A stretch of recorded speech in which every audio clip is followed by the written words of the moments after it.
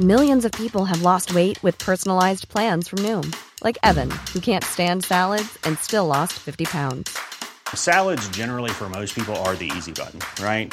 For me, that wasn't an option. I never really was a salad guy. That's just not who I am. But Noom worked for me. Get your personalized plan today at Noom.com. Real Noom user compensated to provide their story. In 4 weeks, the typical Noom user can expect to lose 1 to 2 pounds per week. Individual results may vary.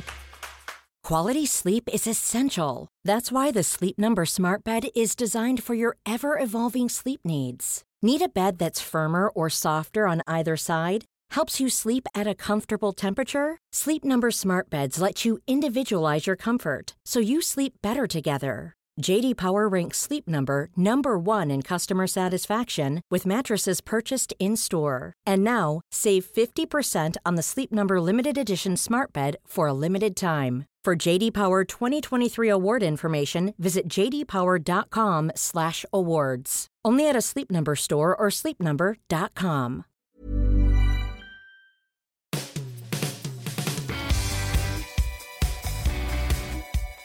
Welcome to the latest edition of the Football Writers Podcast, featuring me, Mike Calvin, Seb Stafford-Bloor from Football 365, and Adrian Clark, the tactical analyst. Fans, we're told, are the lifeblood of football. They've certainly been noticeable by their absence as the game grinds back into gear. No one has quite filled the vacuum in empty stadiums. Korea had their problems with artificial crowds. German teams still sound as though they're playing in the local swimming baths, and there's some other weird and wonderful ideas out there trying to recreate the fan experience. But let's cut to the chase here, Seb. Will the financial crisis lead to more fan-run clubs, if only to enable them to survive? I think in a few cases it's going to be a necessity, Mike. It's interesting that we've had this sudden realisation about the importance of fans. As a supporter, it's quite hard not to take that quite personally. It's taken a kind of a global pandemic for the game to realise that, yes, actually supporters are quite important to the process of the game. I think fan ownership is important, not just for the financial reasons, just because I think fans generally serve as the morality of clubs in that kind of situation. So we've spoken quite often on this pod about lack of responsibility and, you know, whilst acknowledging that nobody could see this situation coming, that certain clubs, by way of kind of reckless ambition and not really giving due diligence to consequence, made themselves more vulnerable to others. And I think one of the benefits of fan ownership is you don't have that. If a fan organisation has a place on the board, you generally get a sense of the importance of the club to the community versus, you know, what a new owner wants to use the club for in relation to their vanity or their ambition. So I think it's a really good measure to bring accountability. So I'd like to see it. Whether it does, I think we're talking about kind of the lower levels of the game. I can't see any such change really occurring beyond kind of Championship, Premier League level. It's something I'd welcome. It's something I think most people would welcome, Mike. Yeah, well, you've seen it work, haven't you, Aid? At places like Exeter is a really good example.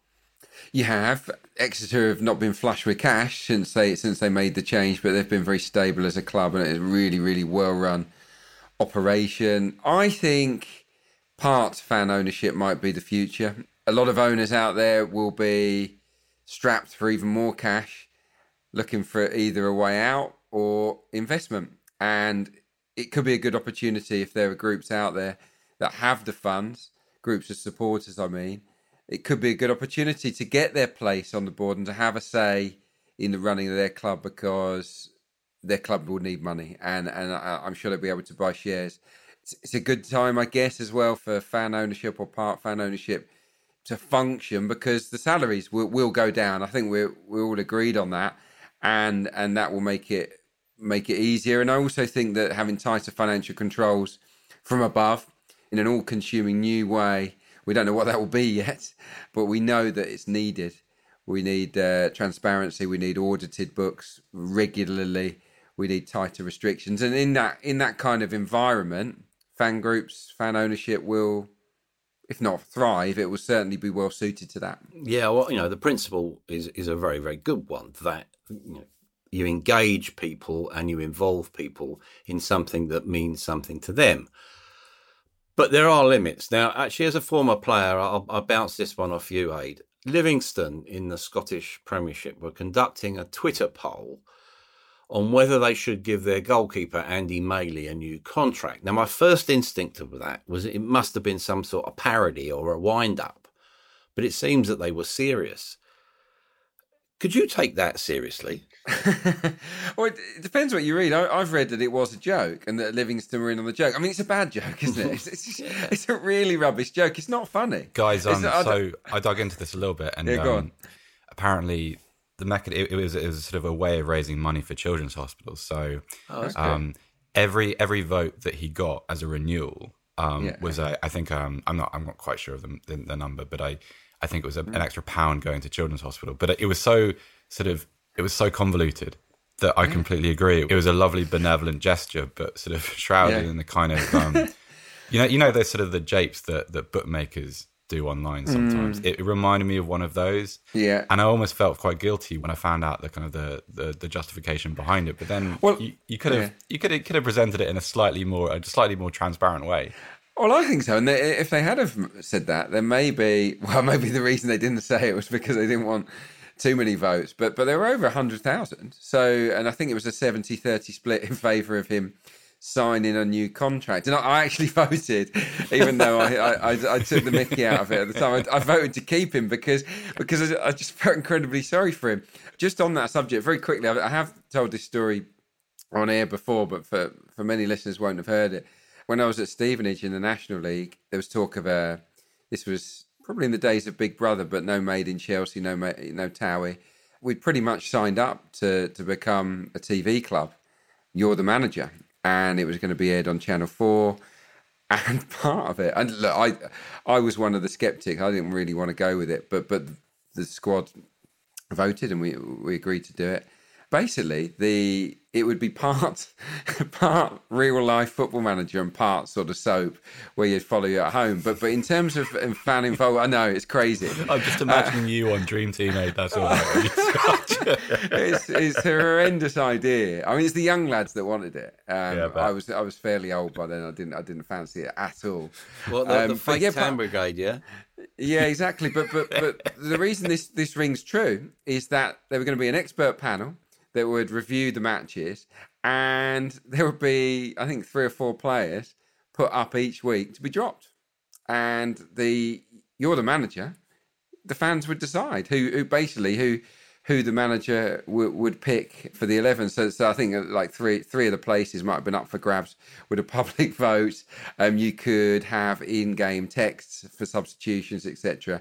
It was absolutely bonkers. The National League voted categorically not to go ahead with it in the end, but Stevenage had signed up to it. So yeah, there you go.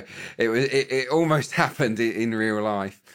So yeah, maybe it's not quite as far-fetched as it seemed at the time when we saw this poll. No, well, I suppose clubs do whatever they can to try and engage supporters, and obviously because we're in the situation we're in terms of just the games being played in isolation, people are trying to do something different.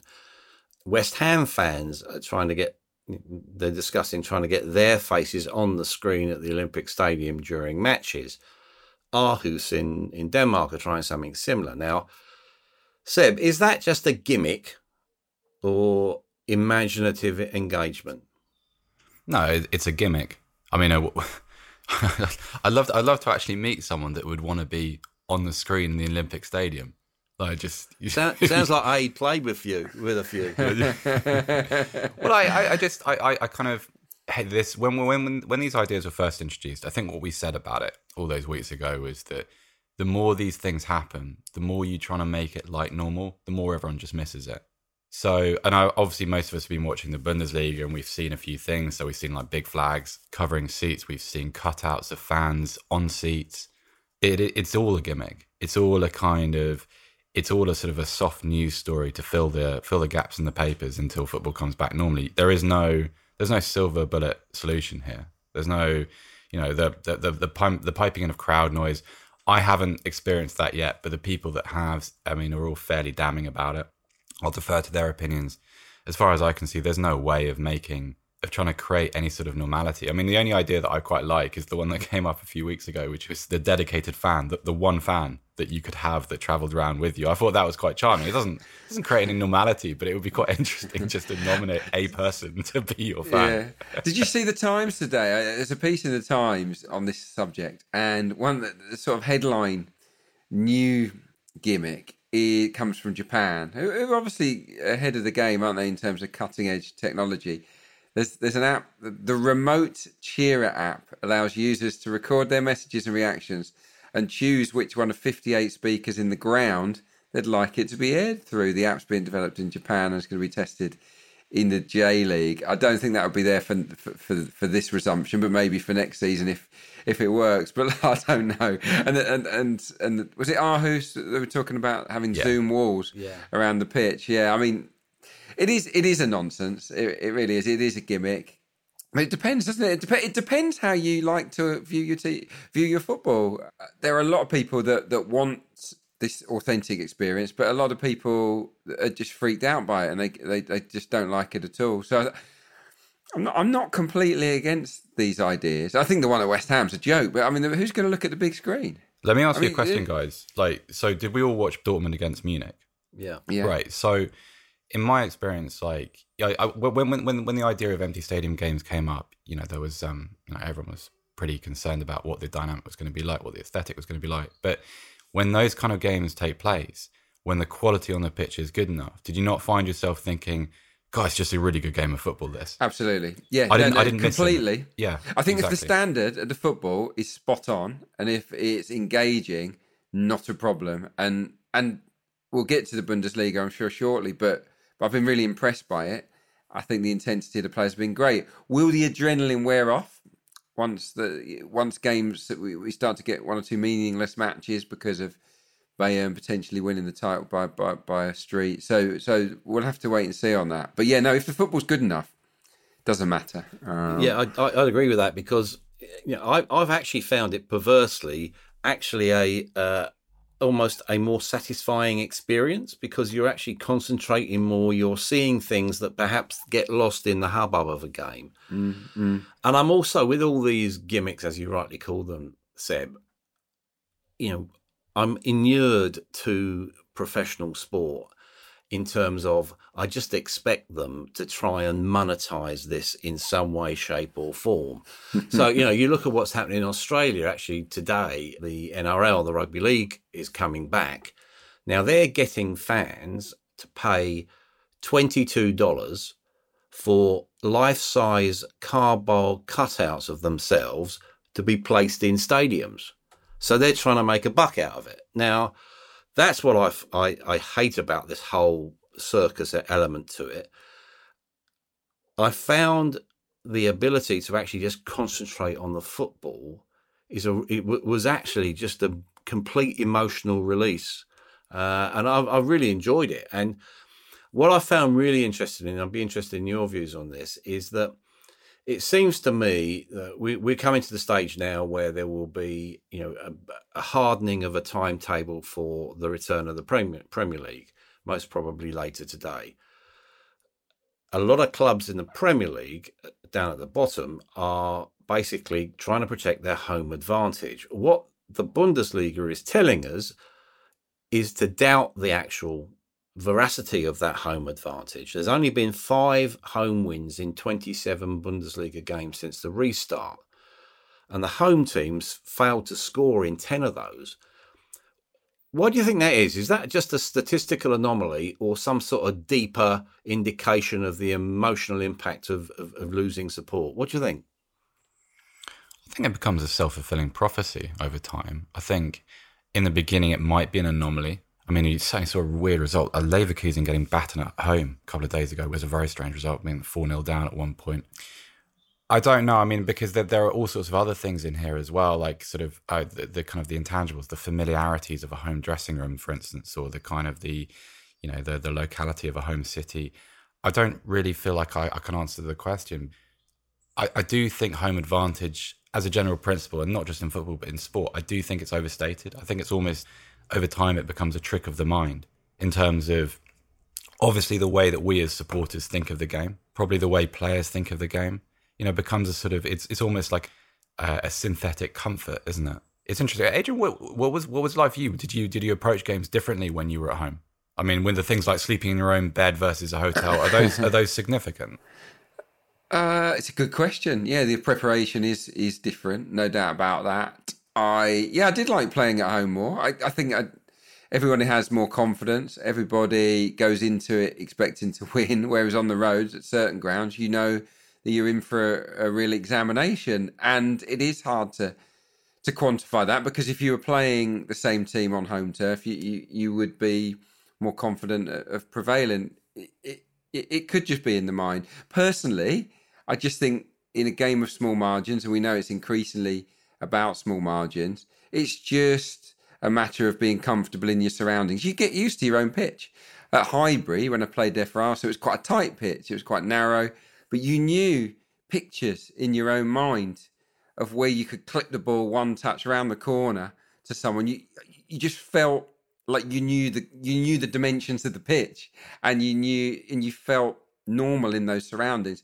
When then you go away to the riverside or wherever, somewhere different, everything looks different, and that could, I'm not saying it will, but that could occasionally just throw a player. It's hard to explain. It really is. That's the best way I can put it. Being comfortable in your surroundings, familiarity with the size of the pitch, with the surface, the type of surface.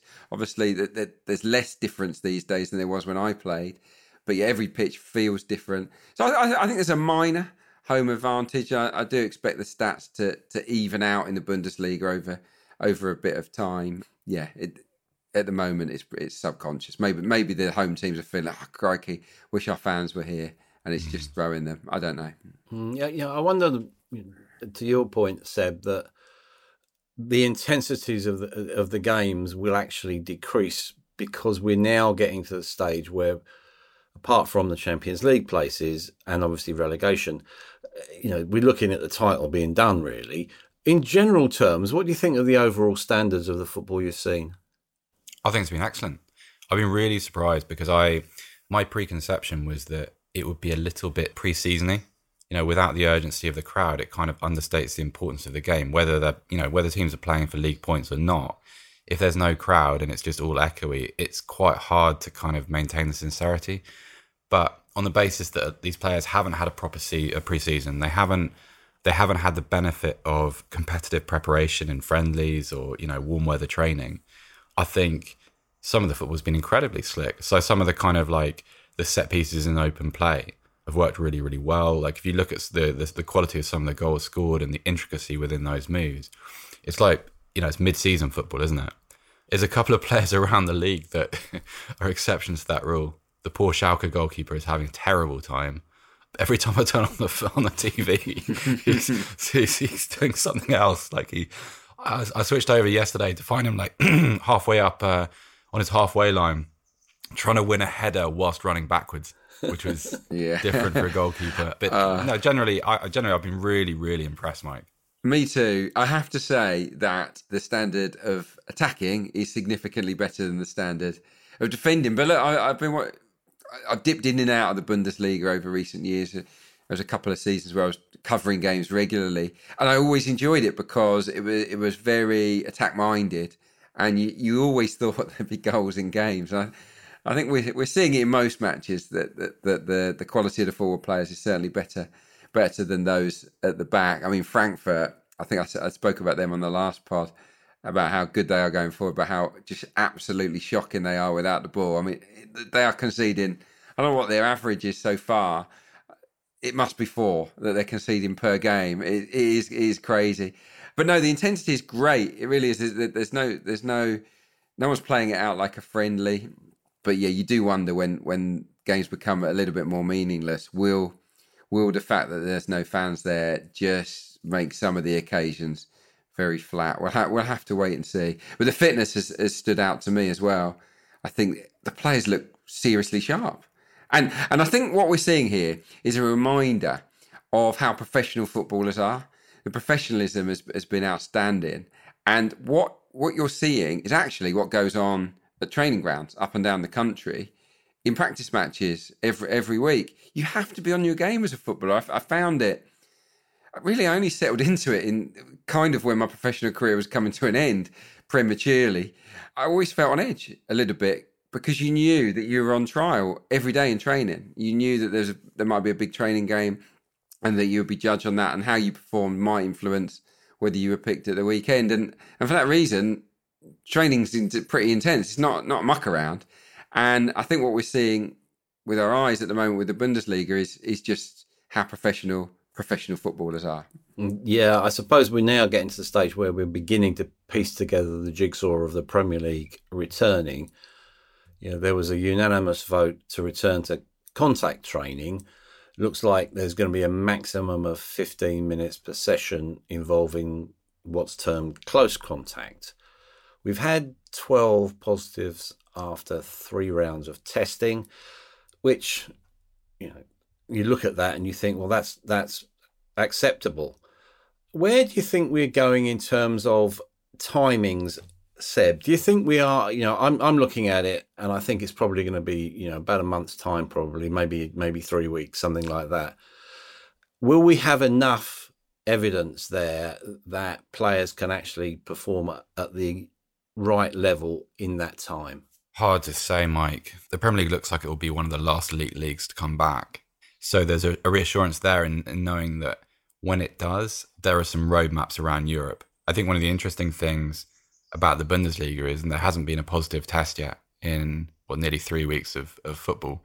Spanish football is going to come back before the Premier League. So I think there are examples to follow. In terms of performance, I have absolutely no idea what to expect. I mean, it's really an issue with the country at large, isn't it? I mean, we seem to be a little bit of an exception to the rule generally. So I'm going to recuse myself of that one. I think it boils down to, I think, was it you that mentioned this in the previous pod? If you're comfortable in the situation you're being put in, I think you'll act normally. And if you act normally, then what we see in terms of the spectacle shouldn't be affected too much. I think a pretty swift return to contact training was inevitable, Mike, because players don't want, if you're going to go to work and you're going to train, they want to do it properly. They don't want to do it half-heartedly. They don't want to do it in drills where you're not playing proper football. And the bottom line is here, whether we start on the 19th of June, the 26th, or somewhere in between,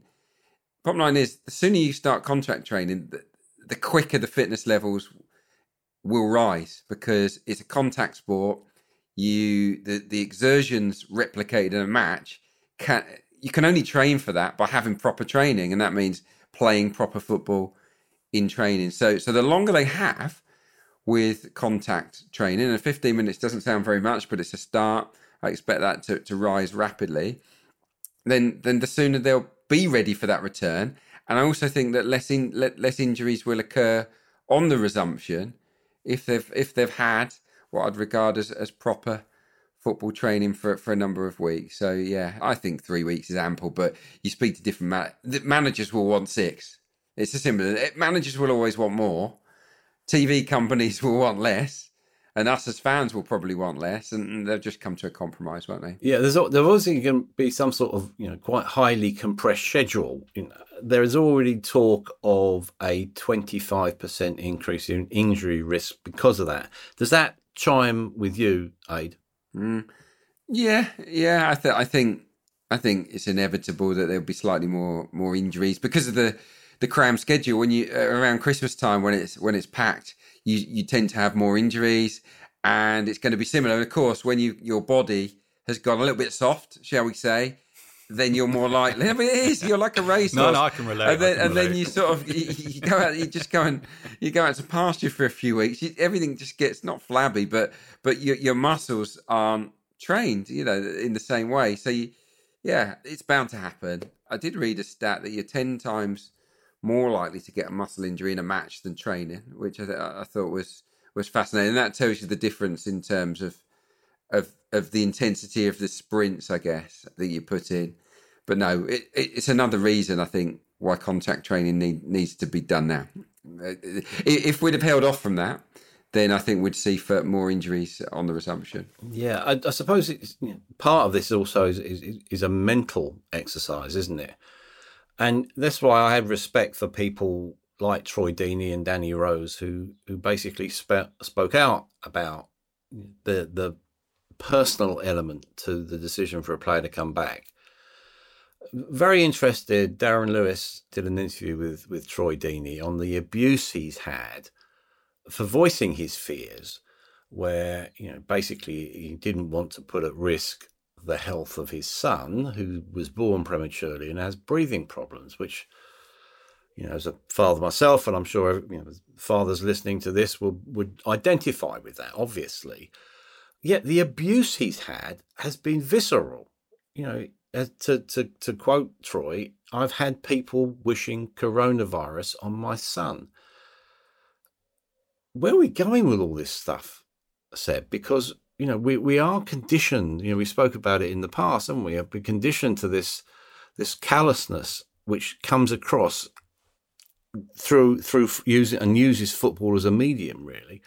Where are we going with that? Players deserve greater respect than they're getting, surely. Yeah, it's inarguable, Mike. I mean, where are we going? I don't know.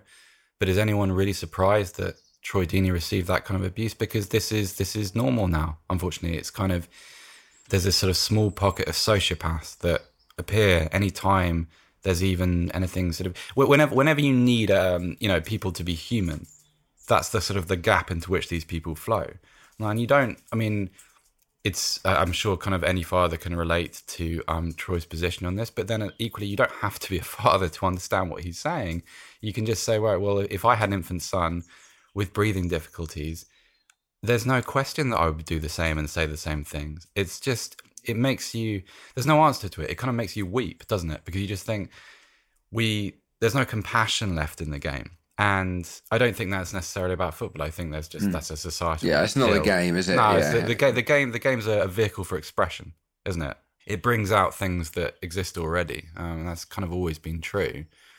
I don't know. I mean, I just, I don't almost know really how to process that, because really a father making a sensible decision for his infant son, and let's just clarify, because of the conditions in the country, a sensible decision for his, son, because there's, other less sensible decisions available in other spheres of life at the moment.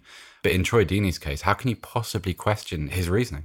And how can you bring yourself to say that to someone? How can you bring yourself to say, how can you wish illness on someone's child? What kind of person does that? I know. But it's not, it's what happens on social media. It's awful. And it's so easy to say, we just don't look at it, Troy. But someone's going to bring it up. We all know what that's like, isn't it? Like, it's all very well saying that, but sometimes it's the rhythm of abuse on social media. There's such a percussive relentlessness to it that it's easier said than done. It's the one. Look, social media has been fantastic for many, many reasons, but the undoubted number one downside is the platform for sociopaths, as you've quite rightly named them, abusing people. It's horrendous. Yeah, let's try and accentuate the positive, because I do think we've got to try and get some balance somewhere.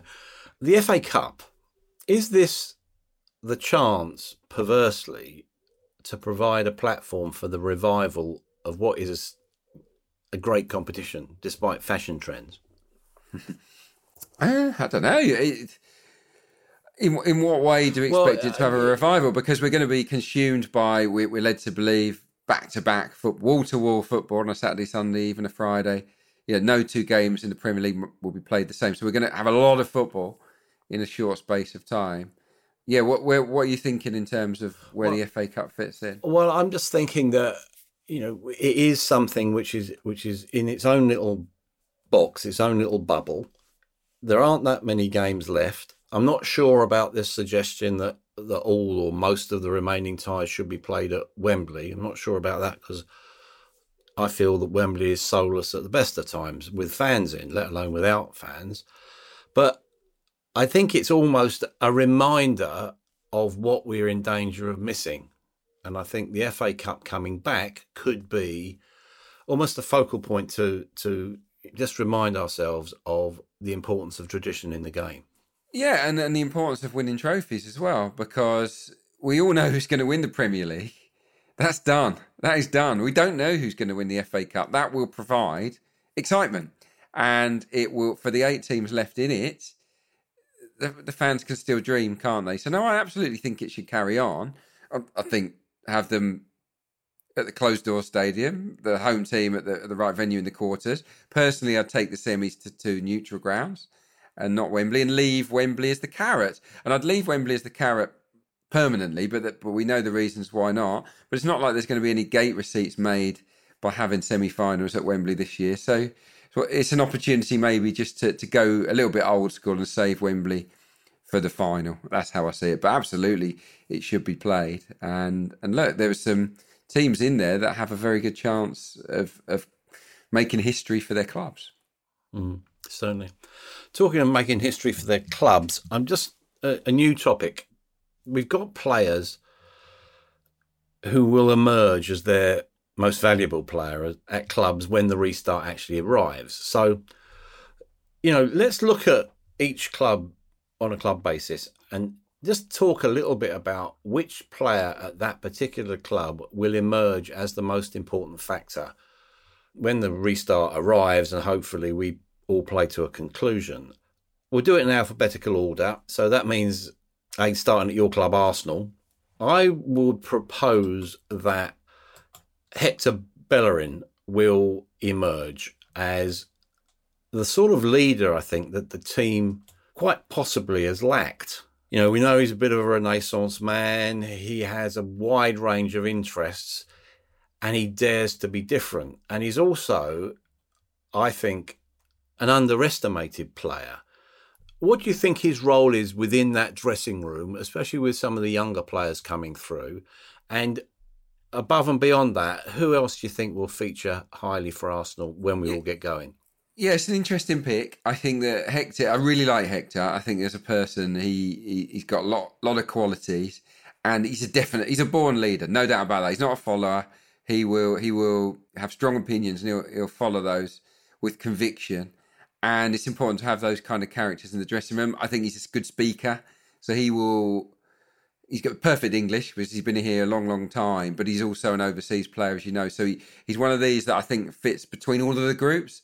He can relate to the kids. He's still pretty young. He's got a lot of compatriots there. And also he's almost a senior pro now. So no, as a leader, I think he's really important to them. My worry is that he hasn't kicked on in terms of his playing. He's never been a brilliant defender. And I think we're all looking to see that improve in the months and years to come.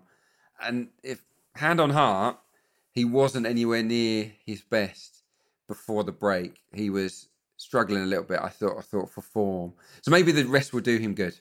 I certainly think he'll be first choice, but long term, I don't know. He's got to do the business. He's got to prove, I think, to Arteta that he can still be a star player. I fear that if he's below average on this resumption, that they might even look to sign someone at right back. So watch this space. Personally, I think Arsenal need to win games.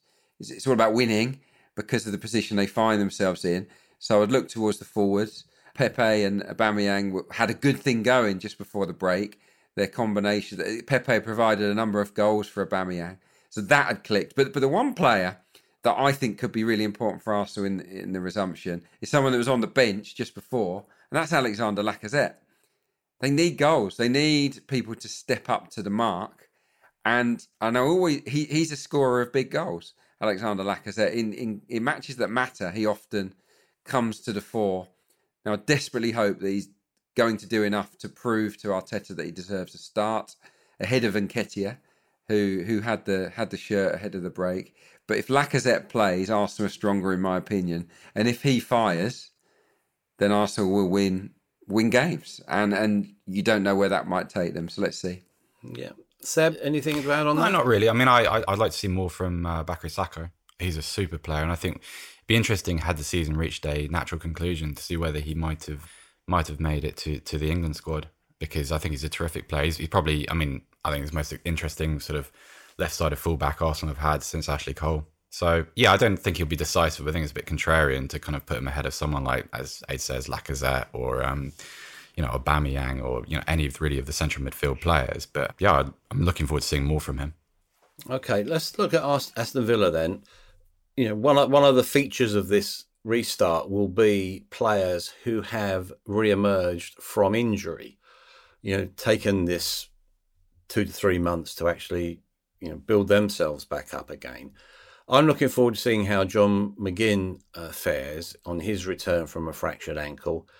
It didn't surprise me that someone like Sir Alex Ferguson, you know, by repute, was really, really impressed with him and actually was talking about him as a potential Manchester United player, someone who can drive a team, especially in the position that they find themselves in. If you look around that Villa squad, Seb, who impresses you as a key element of a successful fight against relegation? Well, other than the obvious, which is Grealish, probably both of Tyrone Mings and Pepe Reina. Mings is... I watched Mings properly for the first time actually in the playoff final last season. And good defender, good footballer, but also a leader. Now, I think Villa have to become a little bit more stable at the back. They've got to score a few more goals as well. But I think one of the kind of the most descriptive parts of their season was the kind of the way in which they lost that game against Tottenham at Villa Park. Like it's an old Sam Allardyce-ism, isn't it, about respecting the point? But it's kind of the carelessness with which certain points have been lost across the season. Yeah, I just think I like the idea of that Reina Mings axis, because obviously, you know, Reina is Reina, hugely experienced goalkeeper, but Mings is now an England international, good footballer, first Bath-born footballer in 100 years to have represented this country. Yeah, really? I think I brought that up before. Oh, wow. Any excuse. But I really like him. And I think for Villa, it's all about providing a platform of stability for Grealish. Yeah, because he's your match winner, isn't he? He is the elite footballer in that group. And if everything can become a little bit more stable, then they've got a chance. Yeah, the right names we mentioned. Grealish is the best player. Mings is the best defender, and McGinn is the one that's a bit different. And I would definitely go along with Mike here and say that on the resumption, it'll be kind of like a new signing, I guess. McGinn coming back. Statistically, of all the orthodox central midfielders in the Premier League, no one has more shots per 90 than John McGinn. No one has more touches in the opposition box per 90 than John McGinn. So he is a proper old school box-to-box central midfielder. He's also a prolific tackler and ball winner. So they've missed him badly, and they will need wins as well. They'll need a few 3-point hauls, and having someone that breaks into the 18-yard box from deep, causing the chaos factor, is going to be incredibly important for Aston Villa. So yeah, John McGinn is going to be huge. Yeah, now you've sounded like a new signing klaxon. I'll follow that one up with Bournemouth, if you like. David Brooks. Now, he's someone who did his ankle ligaments in pre-season. You know, it was touch and go whether he would come back this year. I look at the player of last season, 7 goals in 30 Premier League games, a young player making a real statement of intent. And I look at him and I think, here is someone of real potential who might, just might, begin to edge back into our consciousness in what remains of this season. Anyone else at Bournemouth leap to mind? No, I think Brooks is the right call, because I think in many ways Brooks is kind of the difference between what Bournemouth were last season and what they are this. He's actually, if you stand up close to him in a mixed zone, it's a little bit startling how thin and slender he is. He's a very delicate looking player, but he's amazingly gifted. And he has a degree of craft which doesn't really exist in the same way in that Bournemouth side, because obviously they've been built to counter-attack with, you know, King and Wilson and, you know, Ryan Fraser down the wing and you know, players like that. But Brooks is the one that receives the ball really well and can use it really well in any kind of situation. He is fabulously gifted. I think that his injury has kind of prevented people from realising just how good he is, because I think he's someone that's headed for the top 6 eventually. If he can stay fit, then yeah. Other than that, Mike, the usuals, Nathan Ake is going to be really, really important. The goalkeeper is really important. Aaron Ramsdale, he's had a few ropey moments this season, but I've been generally impressed by. I know he's tested positive over the last couple of days, so there's a little bit of an asterisk there, but he's going to be vital. And of course, you know, Wilson, King, you know, because they're kind of Bournemouth's meal ticket at this level. If they don't score goals, if they're not being productive and efficient with the ball, then they've got a problem because they just don't defend well enough. But yeah, they lack craft, don't they, Bournemouth, this season? They've not created anywhere near enough chances. It's as simple as that. Very reliant on Fraser set pieces. They're great at set pieces. They're always very inventive. They've always been obviously reliant on those slick counters, the balls down the sides for Callum Wilson. But you need someone to play those balls, and Brooks was probably the one with a bit of guile that would produce the right weight of pass. I'll chuck another name into the mix, Philip Billing. I think that he was brought in to add steel in there that was missing in the midfield. They had incredible workers, did Bournemouth, your Goslings and the like in there. And they're still there, of course. They would run around. They'd cover more ground than any other team in central midfield, Bournemouth. But they didn't have that power man, that strong guy. And Philip Billing has added that. I mean, he ranks very highly in tackles, interceptions, recoveries, etc. And protecting a slightly questionable back four, I think is going to be really important for them, especially when they're not exactly scoring stacks of goals. So he's someone to look out for as well. Okay, let's look at Brighton. I'll suggest Steve Alzate, a player signed from Leyton Orient a couple of years ago, did very well on loan at Swindon last season. I think it was 3 goals and 4 assists in 20-odd appearances. Still, it's 21, made his debut, man of the match at Newcastle. He's played in several roles, really. He's good in possession, very quick. He's adaptable. And if you look at the way that Graham Potter sets up that side, possession-based, he's got all the assets to play in several positions. I think he could be a winger, a right back. He could be a central midfield player. Camden born, but made his Colombian debut at the end of last year. Here's someone who's almost crept up unnoticed on the Premier League, and I think he is one of the great sort of breakthrough stories of the Premier League this season. Anyone else around him take the eye? Well, I think you're right to point out him. He just needs goals and assists, doesn't he? That's the only thing missing. I too have been impressed, definitely by his positional versatility. The one that stands out for me, I wrote a piece on him not that long ago for the Premier League, was Dan Burn. Here's a guy that came from nowhere. I mean, really. Spent a lot of time at Wigan. He's a giant of a man, 6'7", playing at left back. Quite remarkable, really. But he looks good there. And why he's so important is because we know Potter is a really fluid coach tactically. He's basically got an extra centre half in Dan Burn, who tucks in and wins so much at the far stick. He joins in as a centre half when he's needed, but then on the ball, he's proven to be a bit of a revelation. He set up some really good moves down that left flank. So yeah, for me, I mean, it's no coincidence. Every game he's been fit for this season, Dan Burn, Potter has picked him for, and that's no mean feat for a player that didn't really have Premier League pedigree. He loves Dan Burn, and look, I've been really impressed. So yeah, keep your eye out on him. I think he's a player that a lot of managers will be looking at the way he's being used by Potter, and they'll be thinking, "Hang on, I wouldn't mind a player like that. Could be a bit of a trailblazer." And look, there might even be other clubs in for Dan Burn moving forwards because of what he offers. Do you think that there are anyone else down there who could surprise a few people? Seb? The guy I like is Leandro Trossard. On the basis of what we've watched in the Bundesliga, Adrian mentioned this earlier, some of the defensive players have found it harder to get back into the rhythm, and so it's very much been the attacking players' day.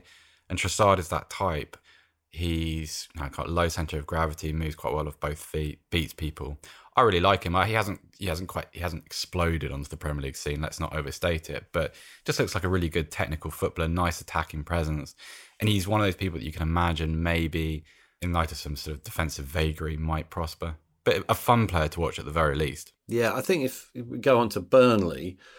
Yeah, less fun, but more consistent. If it's and actually, that probably ties into my choice. Probably, I'd go with Ben Mee. He's, unlike James Tarkowski and the goalkeepers, Tom Heaton when he was there, and Nick Pope, he hasn't been called up to the England squad. I think he's been quite close. And I first heard of him many moons ago when he was at the Manchester City Academy, and people were saying this kid has got fantastic maturity and real potential.